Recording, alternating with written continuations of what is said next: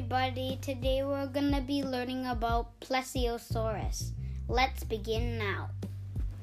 Plesiosaurs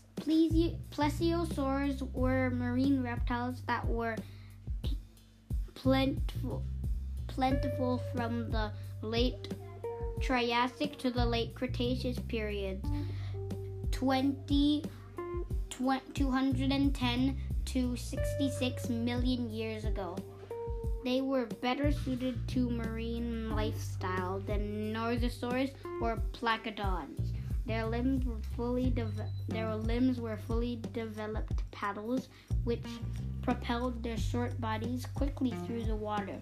Many plesiosaurs had long bending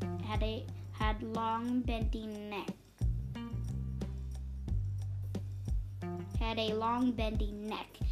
They had small heads with strong jaws and sharp teeth. These marine reptiles had a diet that included fish, squid, and probably pterosaurs, flying reptiles which flew above the water in search for food. So, imagine this. You're let's say a pterodactyl. You're flying above the ocean.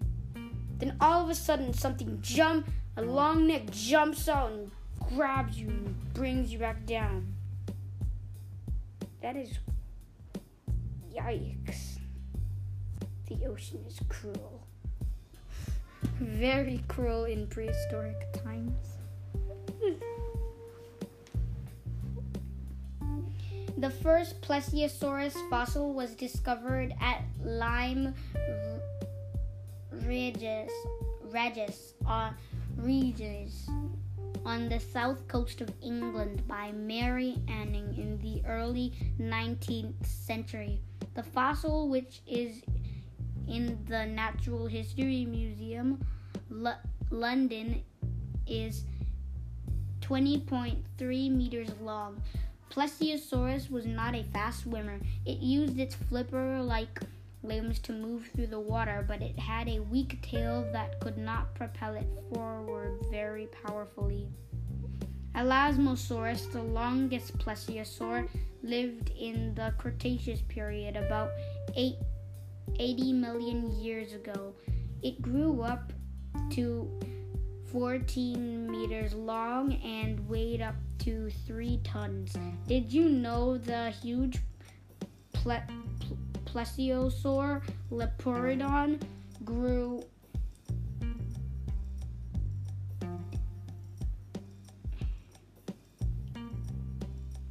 10 to 12 meters long and was one of the biggest sea animals of its time? Now I am very happy because that just put a picture into my mind. I remember that kind. So it has it kind of looks like a plesiosaur. Just take, for example, a massive plesiosaur body with a long tail and then when it gets to the very end of the tail, it gets flatter. And then instead of having a long neck, just like a short neck and a massive mouth with hundreds of sharp teeth. Yikes. One group of plesiosaurs were known as plesiosaurs. They had much shorter necks and much larger heads with huge jaws and enormous teeth. Research suggests that plesiosaurs may have caught their prey with quick, darting head movements. Long-necked Elasmosaurus was one of the last of the plesiosaurs. It lived in a shallow sea that covered much of North America about 80 million years ago. Okay, I have a question, even though it's not related to this.